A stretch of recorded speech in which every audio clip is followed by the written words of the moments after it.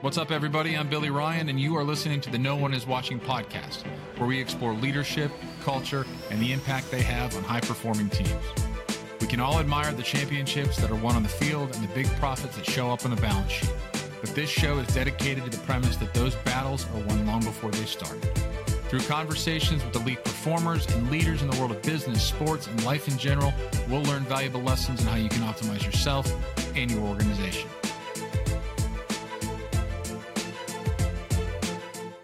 Today I'm joined by Lucas Sims, Major League pitcher for the Cincinnati Reds. An Atlanta native, Lucas was drafted in the first round by his hometown Braves, the team with which he made his Major League debut. We talk about what it feels like to be traded, how fatherhood is the ultimate perspective shifter, and how the adversity Lucas faced in his worst professional season and the subsequent leadership development program he participated in helped him gain self-awareness and come through stronger on the other side. Lucas, good to see you, brother. It's been a while. Been a while. Yeah, great to see you.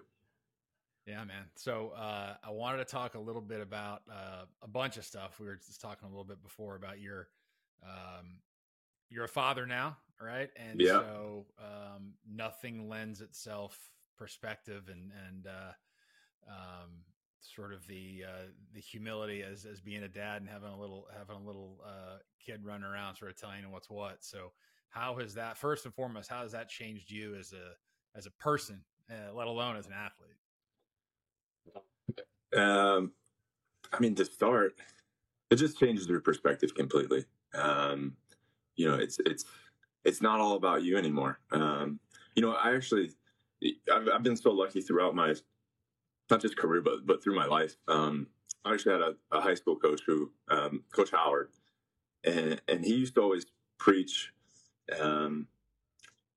It was about baseball, but he always would say, eventually it's going to be bigger than you. Like, talking about like the team aspect of things, but he goes, eventually you're going to be done playing and you're going to be a father and you're going to have kids. And, you got to be selfless. Like you're there to serve them. You're there to bring them up. So it's really kind of changed my perspective. I've always carried that with me, but now that I'm going through it, it's so fun. I'm enjoying the ride. It goes fast, but it's, I love it. I got to be a little more planned now. You got to organize a little bit and just kind of be able to be flexible as well, because the plan goes out the window pretty quickly sometimes. Yeah, for sure. I remember you and I had a conversation years ago about you were younger and you weren't married yet, so you hadn't had that experience, that perspective. But I've seen it over the last couple of years, and I've sort of grown to embrace it. And I remember the conversation you and I had was sort of on that theme of like, look, we were doing kind of a project, a little initiative that you were involved in, and it was like, hey, I don't know, this isn't going to give you a better curveball. This isn't going to make you throw harder, but I do believe it's going to make you a better teammate, a better competitor, a better husband someday, a better father. And so whether that did or not, just the notion that all of those things being in order in your life are going to allow you to be a better athlete, performer, businessman, whatever it might be. Yeah. And now you have that background. I'm pretty sure we're on the same page. We're talking about 2016, right? We are. Yeah. Yeah. So I remember that. I talked with your first guest, Ryan, just the other day, and we were talking about getting nostalgic, and I actually thought about that, and it's funny to think about, because at the time, what we were trying to accomplish with that, as far as what I'm sure y'all, I guess I was probably one of the older minor league guys that we brought there, and I'm pretty sure you guys were wanting me to be a leader, and I was mad, and all things considered, I think I failed. I think I probably failed. Maybe objectively, as far as what we were kind of trying to,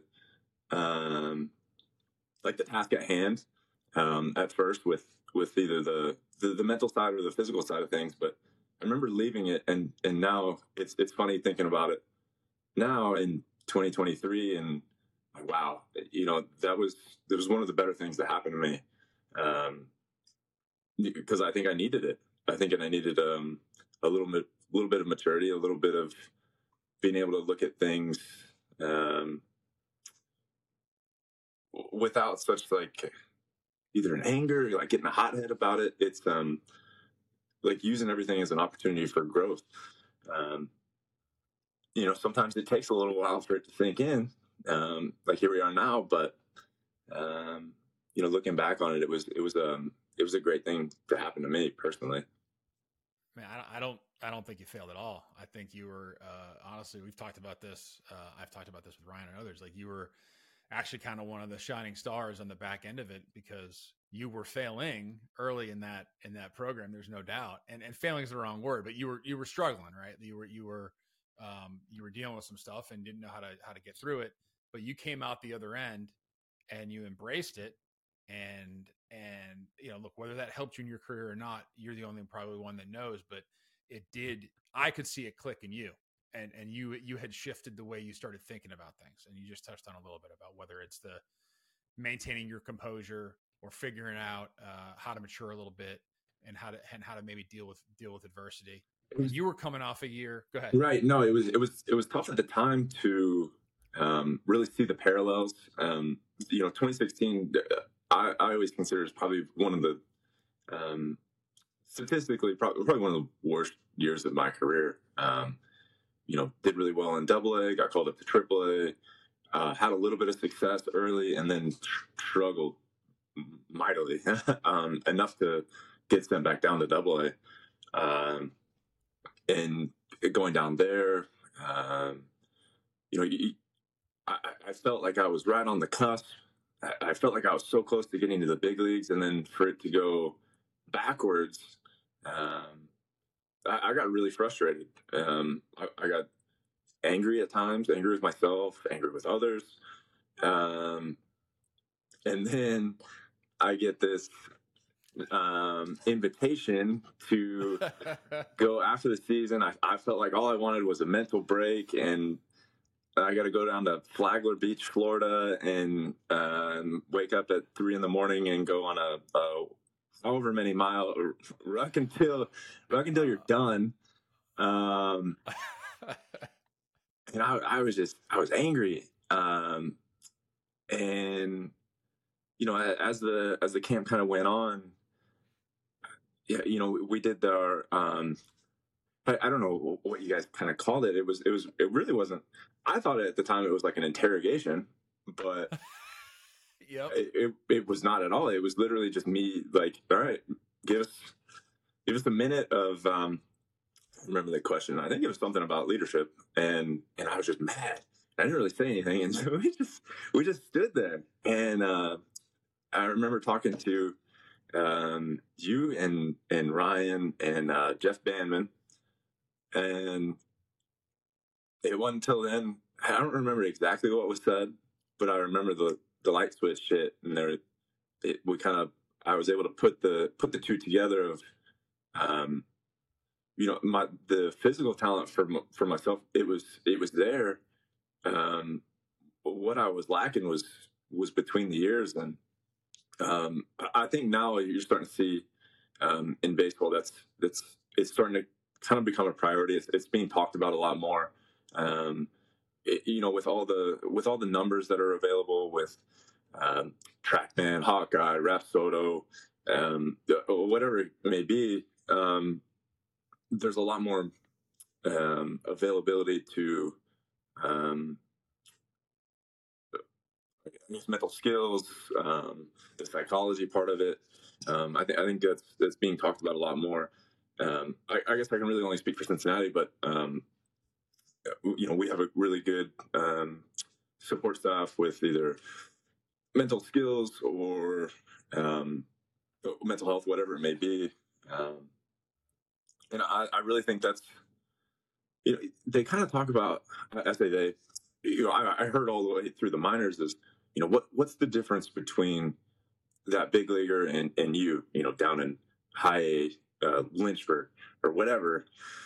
Well, I got better stuff than that guy does. And it was always preached as like, that guy's more consistent. And you hear it and you're like, all right, they're more consistent.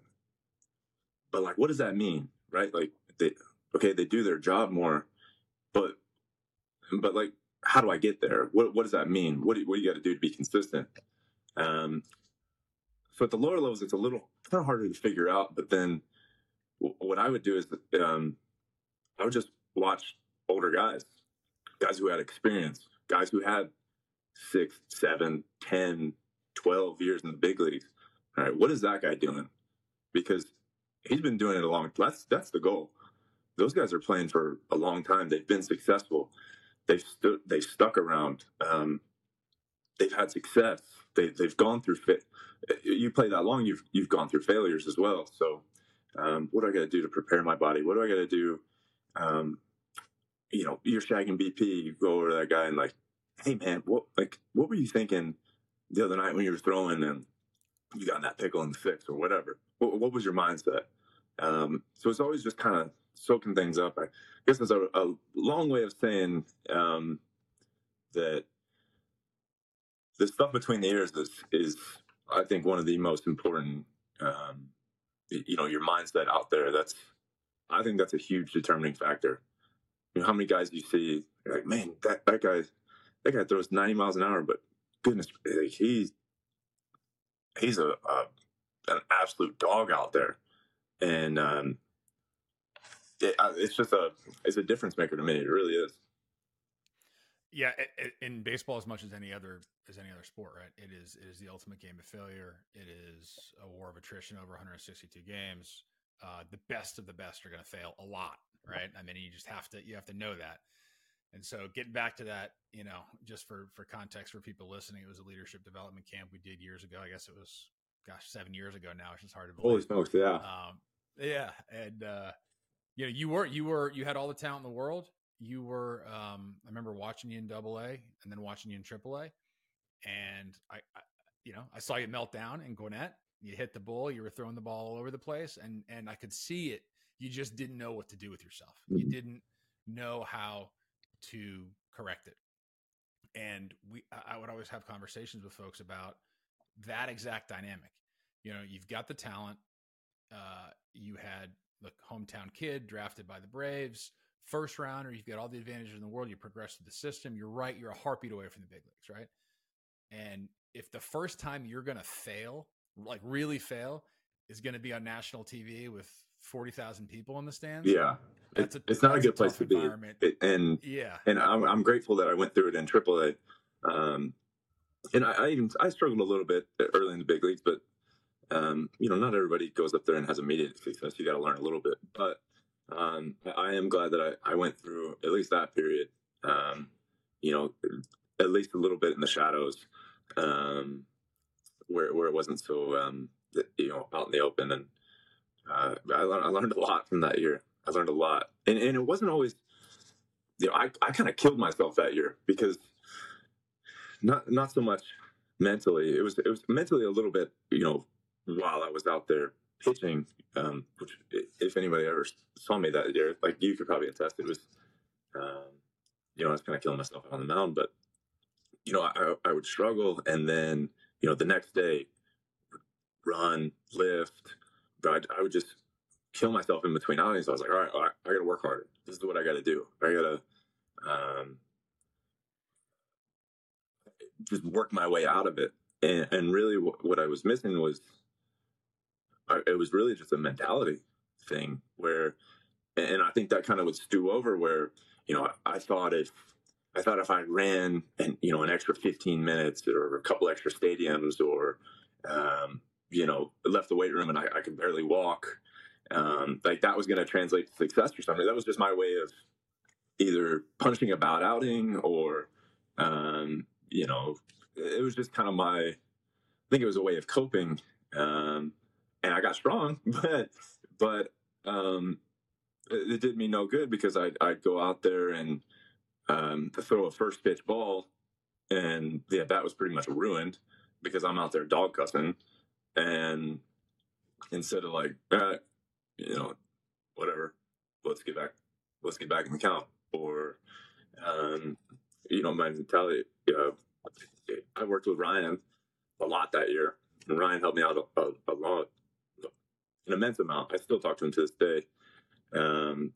Mostly just as friends, but he played such a huge part in helping me and turning things around. But he would always say, you're starting at a 10. A lot of people start right around like an 8 or a 9, like high strung people, and you're out there at a 10, and there's no place to go. And you're seeing red out there, and at that point, motor skills go out the window. Like, much less trying to execute a fastball as hard as you can where you want it to go. And so that was a big thing for me, is being able to just kind of dial it back a little bit and realize, I think what's limiting me is my mentality, it's not a physical thing. And then it's starting to kind of come to me where everyone talks about, like, I go back to the consistency. What's the difference between that? Well, these guys are consistent. Well, I work hard. I feel like I probably work harder than them, or whatever it may be, but they're able to go out there, execute the task at hand. If it goes well or it doesn't go well, they're professional. They show up the next day. They don't have to kill themselves. They can look at it and say, all right, I got beat. What do I got to do to prepare? Go back out there. Just another thing with, like, I always want to I don't ever want to take them out and not feel prepared. And if then I can go home that night, good or bad, and be like, I was ready, I just didn't get it done that day. Let's prepare for tomorrow. As a reliever, I think that's also a huge thing. Is this? I don't know if I've never looked it up, but I think I can say pretty confidently, I don't think anyone's ever had a 0 ERA. So, yeah, you can do pretty well, but nobody's perfect. Like, that short pitchers memory, and hitters, it's a game of failure. So, yeah, that short memory is so important, and I think you hit on it there. It's the physical thing. It's easy to say, okay, how can I get more consistent? You start focusing on the mechanics, or being the tactician, right? Am I pulling off? Am I getting through my pitches? Whatever mechanic it is, it's your sort of your key. So much of that is mental, right? The consistency is being able to flush that after a good or a bad outing and just show up the next day. And that's true in anything, right? I mean, it's a matter of keeping that level. And I saw you struggle with that in the minor leagues, and I could see you're just wired that way. And candidly, I was wired that way a little bit when I played in college and high school. It was, just push harder. And that's the answer. You're going to work harder. You're going to try harder. You're going to push harder. And it doesn't work that way in baseball. no. And it really doesn't work that way in a lot of things. But the difference between working hard and working smart, and for you coming through that program, seeing what you've gone through since then, what you've accomplished, where you've come, and look, even if you never had the success that you've had in your career in the big leagues, I was proud of you just for sort of getting through that experience, because I'm like, that made an impact on him, and he came out of that with a little bit more awareness, if nothing else. Now it's on him to kind of take that and run with it, right? But I feel like we at least sort of shined a light on something that you may have been missing, because to your point, it's easy to focus on the physical, get bigger, get faster, get stronger, throw harder, whatever it might be. But like, how do you actually, and from my perspective, when you're trying to assess players and evaluate, how is this, because everybody's going to fail. How's this guy going to respond when he fails? If he fails on the biggest stage in the biggest moment, is that going to crush him? Because it's going to crush some people. Or is he going to be able to handle it? That's hard to know until it happens. Yeah, no doubt. So you came through the Braves, hometown kid, like I said, first rounder, developed, get all the way up to AAA. I mean, get to the big leagues with the Braves, and then you wind up getting traded to the Reds, who you're currently with. What was that experience like for you, given that you were, sort of the hometown kid, first round pick, and presumably grew up a Braves fan, right? Yeah, I did. Obviously that was just to make it there, and that among itself was a dream come true. Then there was kind of the reality hit of the fairy tale's a little bit over. I didn't have a whole lot of success. I did struggle a little bit while I was there. Ultimately I would have loved to have been obviously had success and been able to done that, but that didn't work out, and that's okay. I got a great opportunity over here with Cincinnati, and But I will say, I've noticed that I've had a lot of teammates from a lot of different places, and not everybody gets the opportunity to play at home, basically in your backyard at a major league club, and that's something like I'll always take with me. There's not many people that, a lot of people don't even grow up near a big league team per se. I've heard plenty of people like, man, like, would you like to go play at home, wherever it may be, and like, yeah, that would be so sick. And you hear guys, and so I'll always be grateful to be able to kind of live out that 3-4-year-old kid's dream of putting on that uniform. It was something I was very proud of. I'm very grateful for. Grateful for my time there, the people I met. Still some of the most influential people in my career. I was a baby Brave, and having all the history of that organization, and I was super proud to make my debut there and pitch there, and I'll always be thankful for the people there, and that opportunity, and that part of my career. It's basically molded me into who I am today as a baseball player. Sure. Yeah. Look, who knows what would have happened had you stayed there, right? Maybe you continue to progress and are in a similar spot, but sometimes it also just takes that change of scenery, that new voice, that probably, I'm sure it was a little bit of a wake up call, right? It's the first real introduction to the business side of the game where you're saying, okay, now I'm no longer a Brave, right? This is I grew up rooting for this team. I got to the big leagues with them, dream come true. And now the business side of it comes in, and now I'm a Cincinnati Red, and that's taking nothing away from the Reds. It just is what it is. Yeah. But now you get there and you make the most of it, right? Was there a how did you get through that mentally? Was it hard for you, or were you just able to say, okay, this is a new opportunity, let's go get it? No, I was pretty aware that not many people will play for the same team forever. Sure. We were even kind of preached. You hear it in the minors all the time, where you're not just even in the lower levels. You're not just playing for trying to make it to this team. There's 29 other teams out there that if they want you, whatever they can acquire, trade, sign, whatever it may be. The ultimate goal is to pitch in the big leagues. So I was aware. I thought it was a great opportunity. I was excited. Excited to try that out, or not try that out, but excited to see another side. Excited to meet new people, hear new voices.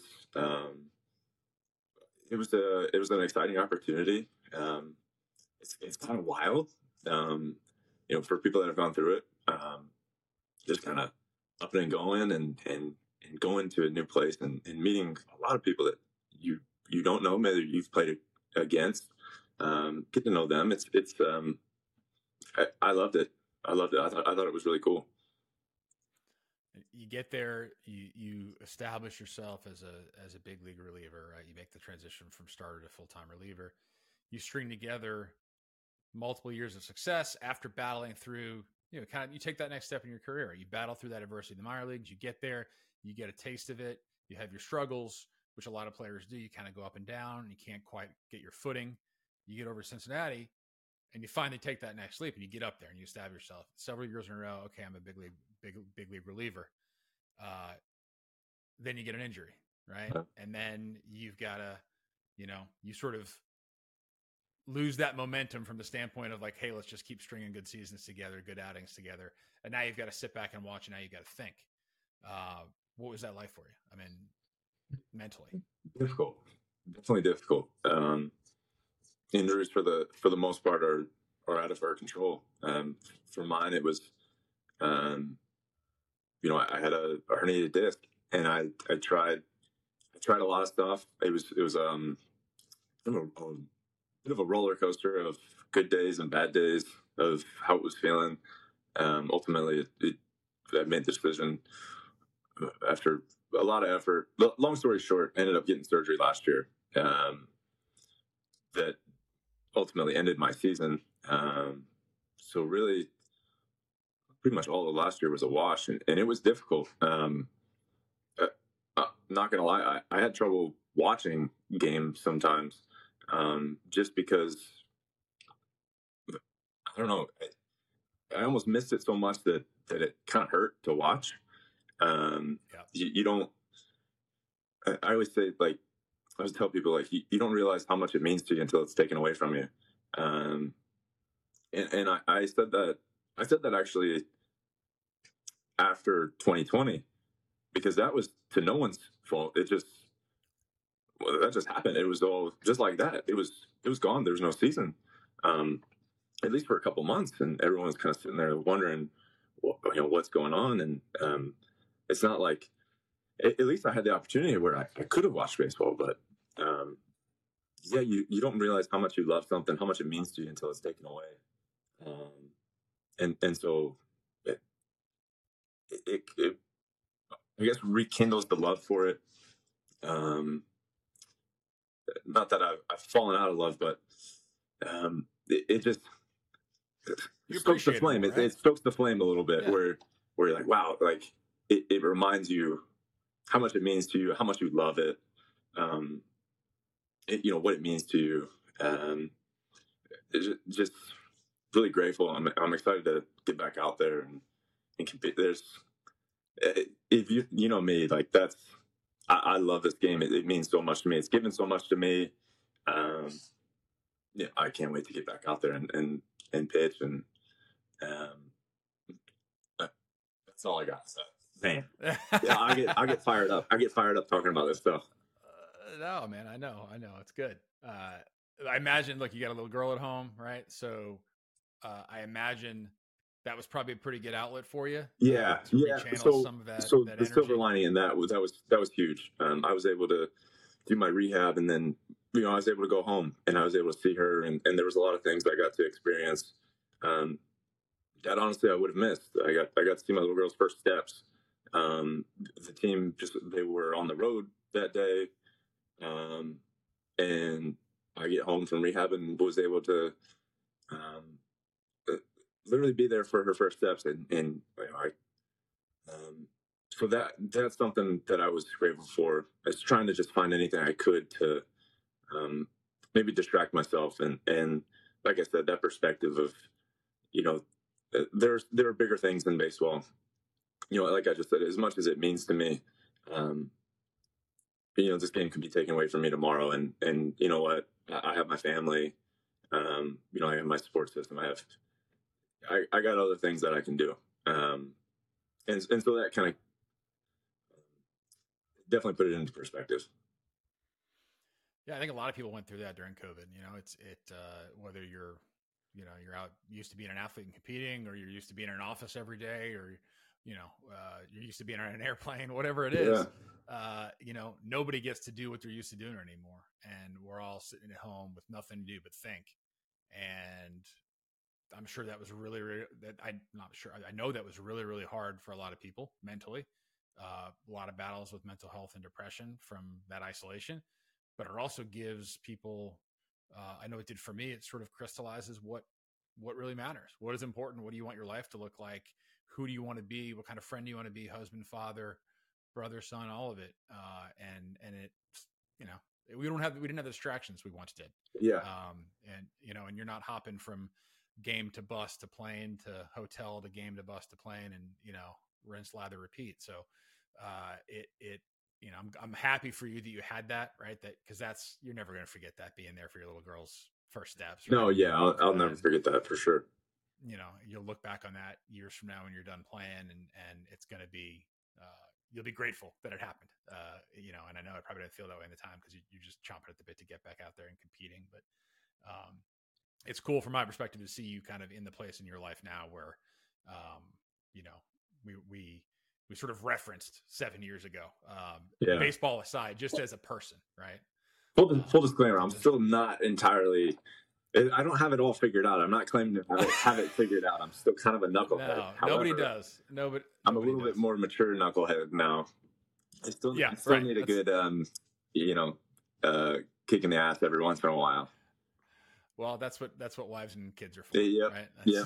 They're good. They're good for that. So we getting back sort of the same theme of that. What we did when we went through 7 years ago. It was a lot of it was focused around culture and it was focused around leadership. And I remember talking to you guys, still when you were like, I can't believe I have to be there. What the hell is this? The notion that that clubhouse someday is going to be yours. It doesn't matter what the front office says. It doesn't matter what the manager says. You guys are the 25 guys in uniform. You are going to determine what you stand for, what you're going to tolerate from yourselves, what you're going to tolerate from your teammates. So now as an established major league player, someone that's gone through adversity, someone that's been in multiple organizations, what does that mean to you? Talk to me about clubhouse culture and how you define it, what you look for in it, what resonates with you, inside that clubhouse. Yeah. So you've got all walks of life. You've got people from all over the world, all over the country, different personalities. But what brings everybody together is, we all speak the same language and the language of baseball. So how do we come together as a team to achieve the ultimate goal?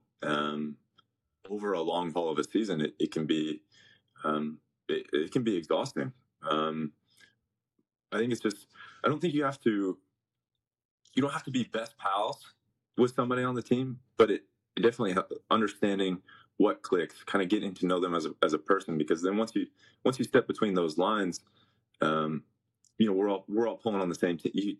I think it just makes a big difference of getting to know them, what makes them tick, and just that. I feel like that's how you get everybody kind of pulling along on the same lines of.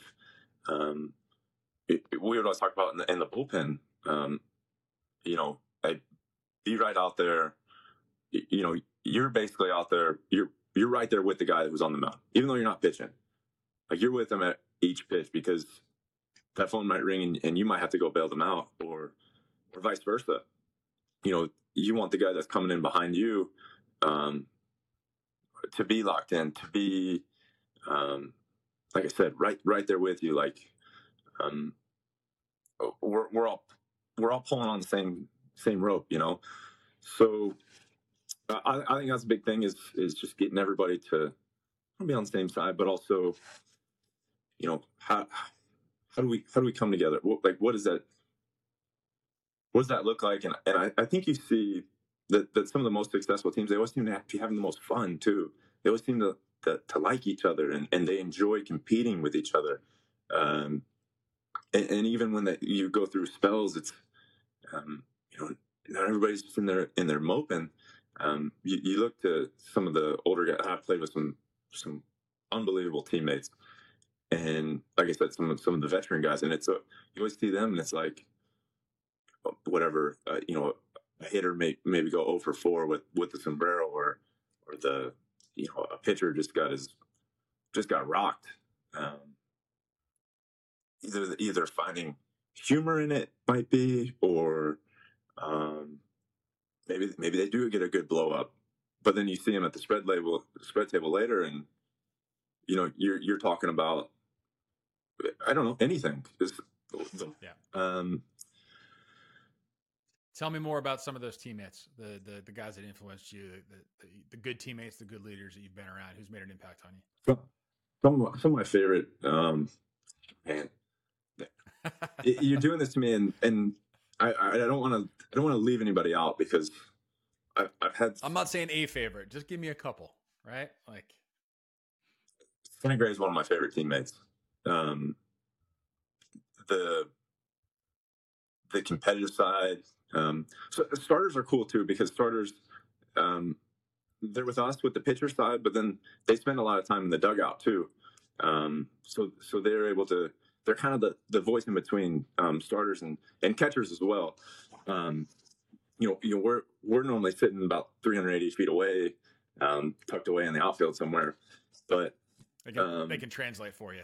Yeah. So they kind of have a good pulse on where the team is, and they kind of are able to bring everybody together. But Sonny was great. He's just I think he's hilarious. He's a funny guy, but you want to talk about mentally like locking in. Um, he's walking around in his spikes in full uni about an hour and a half, and so my locker was set up on the same side, but there's a little bit of a wall that juts out, and then Sony was a couple lockers down that way.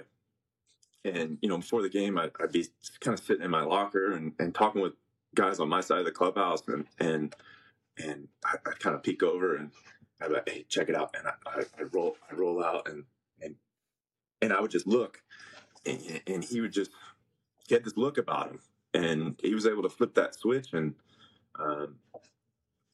and then you go out and watch him pitch, and um, just an absolute bulldog out there, and it's fun. It fires me up. I'm out in the bullpen, fist pumping, and the energy is contagious. Whereas, I had another great teammate, Wade Miley, completely different. we there's a story of when the night he threw his no hitter in 21. We had a little bit of a rain delay, and he was collecting $20 from everybody to do high card. This was 30 minutes before his start, and was able to go out there, but and throw a no hitter. Like, that was a great night. But yeah, it's just there's all walks. There's all different kind of walks of great teammates that I've had, and each one unique. Everybody has the same goal, and it's like winning that day. But that's the most important thing. Like, what do we got to do to win that day? Have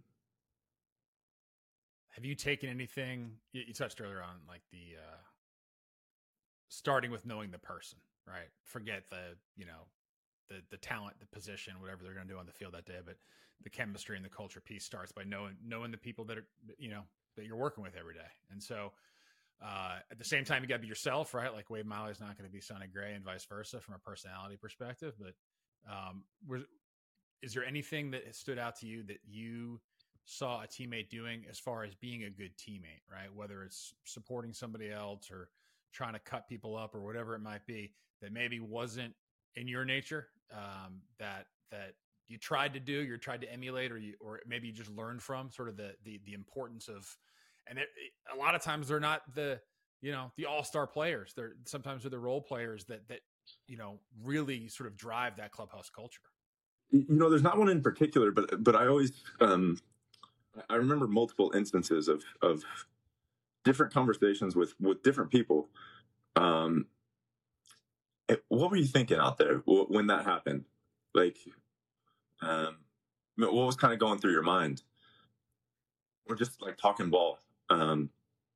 What were you thinking about with that pitch? Is that, did you want to throw that, or hey man, like, whether it's good or bad, being able to talk with somebody, understand what they were going through as a ball player, as a position player. Hey, should he have thrown that ball right through? Was that a good play? And because I don't know, I'm not an outfielder or an infielder or catcher or whatever it may be. Or in vice versa, they ask us about pitches, and so we're all trying to figure out the mental, like, was it the right move?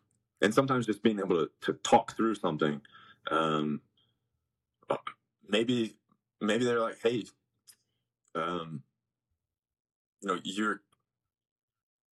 why are you throwing a temper tantrum? Whatever it may be, like, do you think that the error, affected your mentality out there? Whatever it may be, maybe it's yes or no, but being able to talk about it through and figure out what makes people tick. I think there's something that you can always learn from those kind of conversations. Yeah, even if you can't relate to what they're going through in the moment, to your point, it's a position player or whatever. Mm-hmm. The idea that you can learn something from that, right? That you can pull something from that, whether it's a mentality or decision making or whatever it might be, and having that open dialogue as teammates. And if you have a clubhouse full of those guys, you have an opportunity to get a little bit better whether you even realize it's happening, right? Because you're like, all right, I talked about the scenario 6 weeks ago. And you have to be honest. That I never. And you have to be honest. Right. I think the best teammates are honest. Being able to say, like, this is what I saw. It looked like, nothing to be specific, but looked like did you try? And, right. Yeah, they got to admit, hey, you know what? I mailed that one in. Or, I was wrong. I guessed and I was right. Like have that vulnerability. Yeah. Hey, man, like your body language sucked. You gave up one run and that led into the next guy. You walked the next guy. And then you gave up a 3-run homer. And instead of, bearing down and like, we needed you right there. And you kind of gave up. And being able to have those brutally honest conversations with people, it might piss you off, but somebody saw it. And if one person sees it, there's a good chance somebody else did too. And it's not to show you up. It's not to, like I said earlier, we're all pulling on the same rope. So, what do we got to do to learn from failure or learn from success? You learn a lot more through failure, I feel like, but no doubt. At the end of the day, we're all, like I said, the goal's the same. We want to win ball games. We want to be the last team to win a ball game. That's every team's goal. So I think being able to have those brutally honest, sometimes uncomfortable, sometimes it might make you mad, but if you know the person well enough, that it's for not just your best interest, but the team's as well. Yeah, it's easy to say, shoot me straight, tell me the truth, and then it can be a little bit more difficult when you get some feedback that you don't like. And actually, you'd be a great person to talk to. I had Snit on an earlier episode. I listened to that. Great, that was a great episode. One of his gifts is he just has the ability to build trust. People know where they stand with him, good or bad. He's just an authentic dude, right? Like he is what he says he is, and all of that stuff. And so we would have conversations. I've always felt like there's a lot of folks in my former roles in the front office where, hey, we're just going to like transact. We're going to make a roster move. We're going to cut this guy. We're going to release him. We're going to move him up. We're going to move him down. And when it gets to like the negative aspects of that, where, hey, we're sending this guy down. Like, has anybody told him that, like, has anybody tried to help him? Has anybody had a direct conversation with him about what's going on? He's not stupid. He knows he's not performing. Right. Okay. So like, don't like, patronize these people. They're grown men, and treat them like professionals. And I feel like with certain folks, there's an aversion to having those direct conversations. Maybe it's because they're not comfortable in the clubhouse, whatever it might be. It was a gift of Snit's. And if you listen to it, you heard him say, I'm sure you heard him say it in person as you're a perfect guy to ask, because you were playing for him in the minor leagues and, obviously had aspirations of getting the big leagues, and Snit had been there as a coach and through no fault of his own, got sent back down to the minor leagues. And, hey, you don't like it, play better. You get back up there. Right. And it's simple, but it's true, and he had that credibility and that way of building rapport and trust where you're like, all right, this guy's not BSing me. It is that simple. Now the question is, how do I get there? So like, talk to me about Snit in the minor leagues. Well, I've known Snit for a very long time. His son Troy is one of my best friends. He was one of my first roommates in pro ball. He's in my wedding. So when my first off season, I was going over to hang out with Troy at Snit's house, and we'd go over there and I don't know, make homemade pizzas and sushi, and we'd watch hunting videos and all sorts of stuff. So me and Snit go way back. One of the most genuine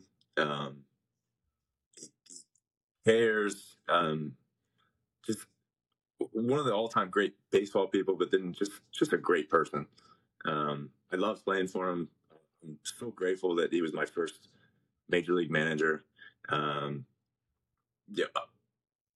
He means so much to me and my career. Like I said, all the people over there.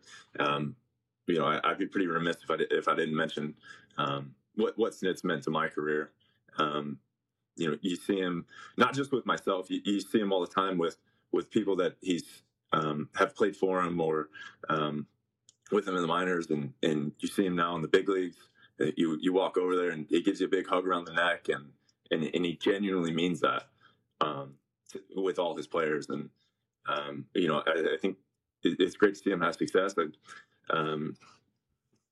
hopefully we give him a nice run for his money here in Cincinnati this year. And but I love Snit. Seeing his journey, listening to him talk, and the stories that he has, and he's one of the best. Yeah, and one of my favorite things of the conversation I had with him here was we both acknowledged that he probably doesn't get a job anywhere else, because of the landscape of the game right now. Right.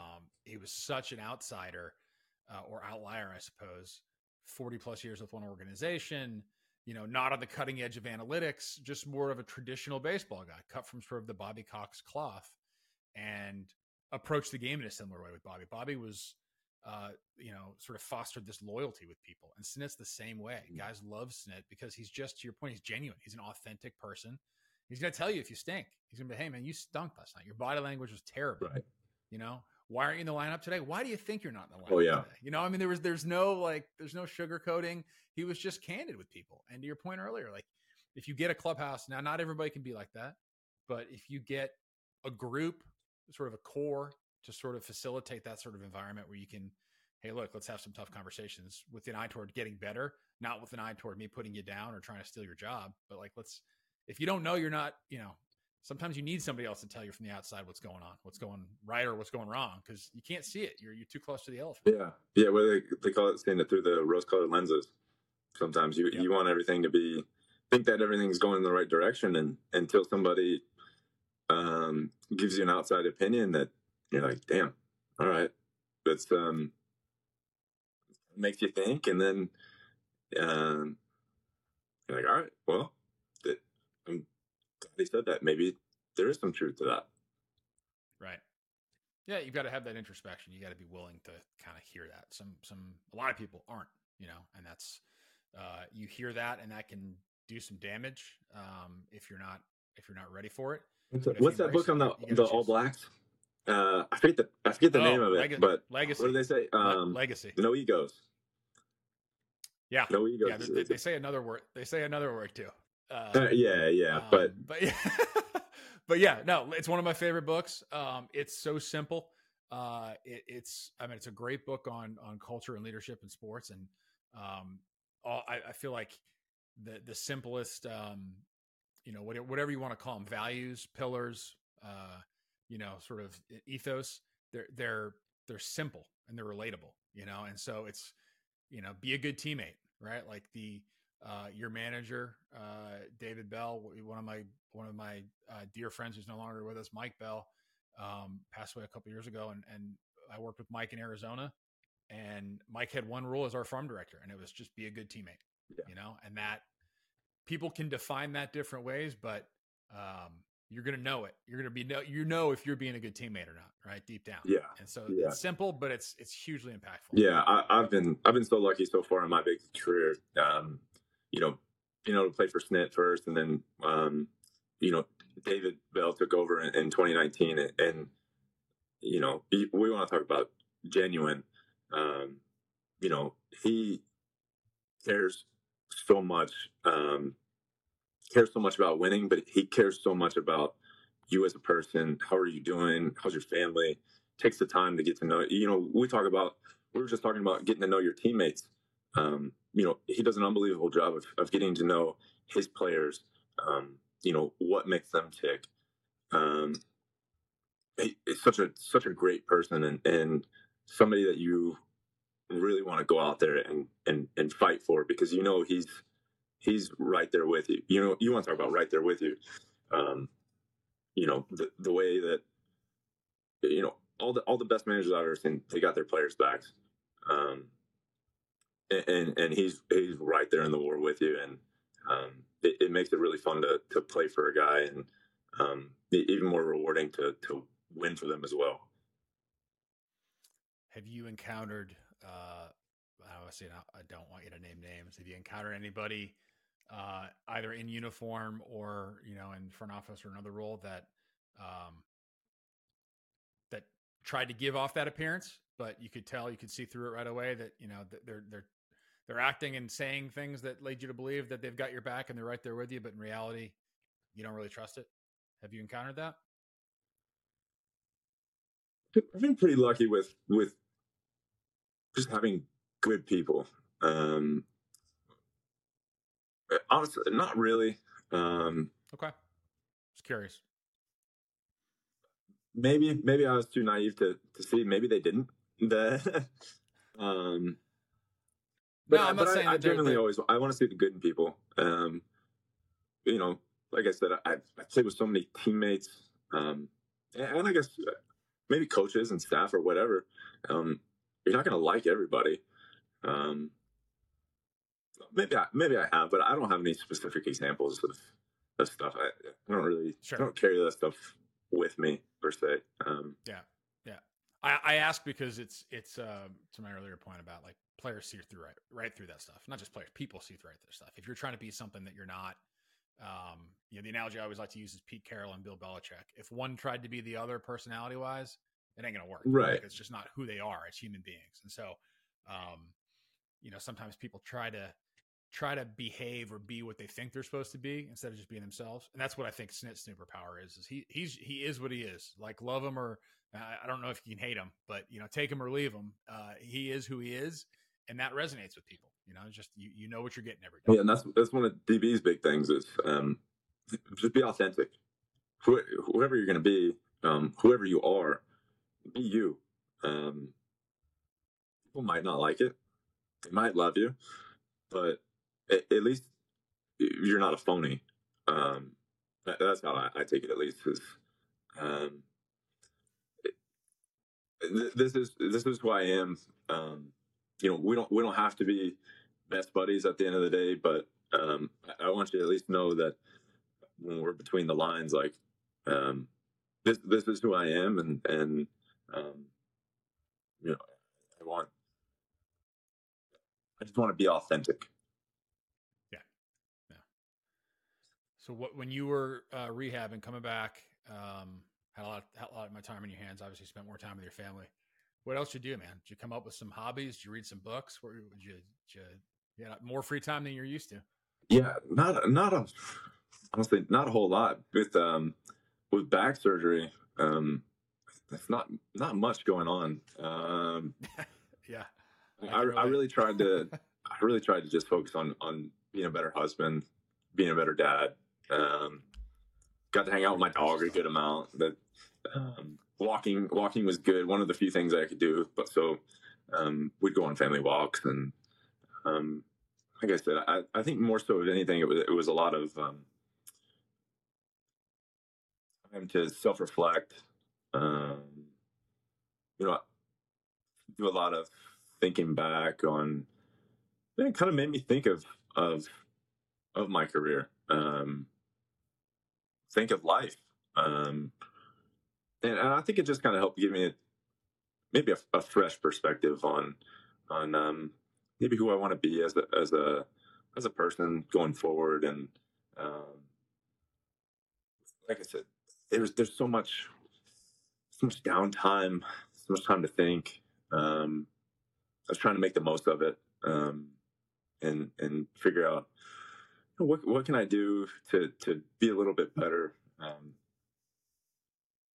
be a little bit better husband, be a better father, be a better ball player, be a better teammate. It was a lot of time to think. That's good. Well, look, man, but it was a lot of introspection. Yeah, and it was. I tried to make the most of a cruddy situation at the time. Yeah. Well, look, man, I'm hugely proud of you for sort of the journey you've been on and kind of where you are right now, not just as a still going as a person. Still going. This journey's not done. Yeah, you and me. I promise you and me both, man. I might have said a lot of hopefully cool things, not too dumb, but I promise you, I'm still a work in progress. I don't have it all figured out. Man.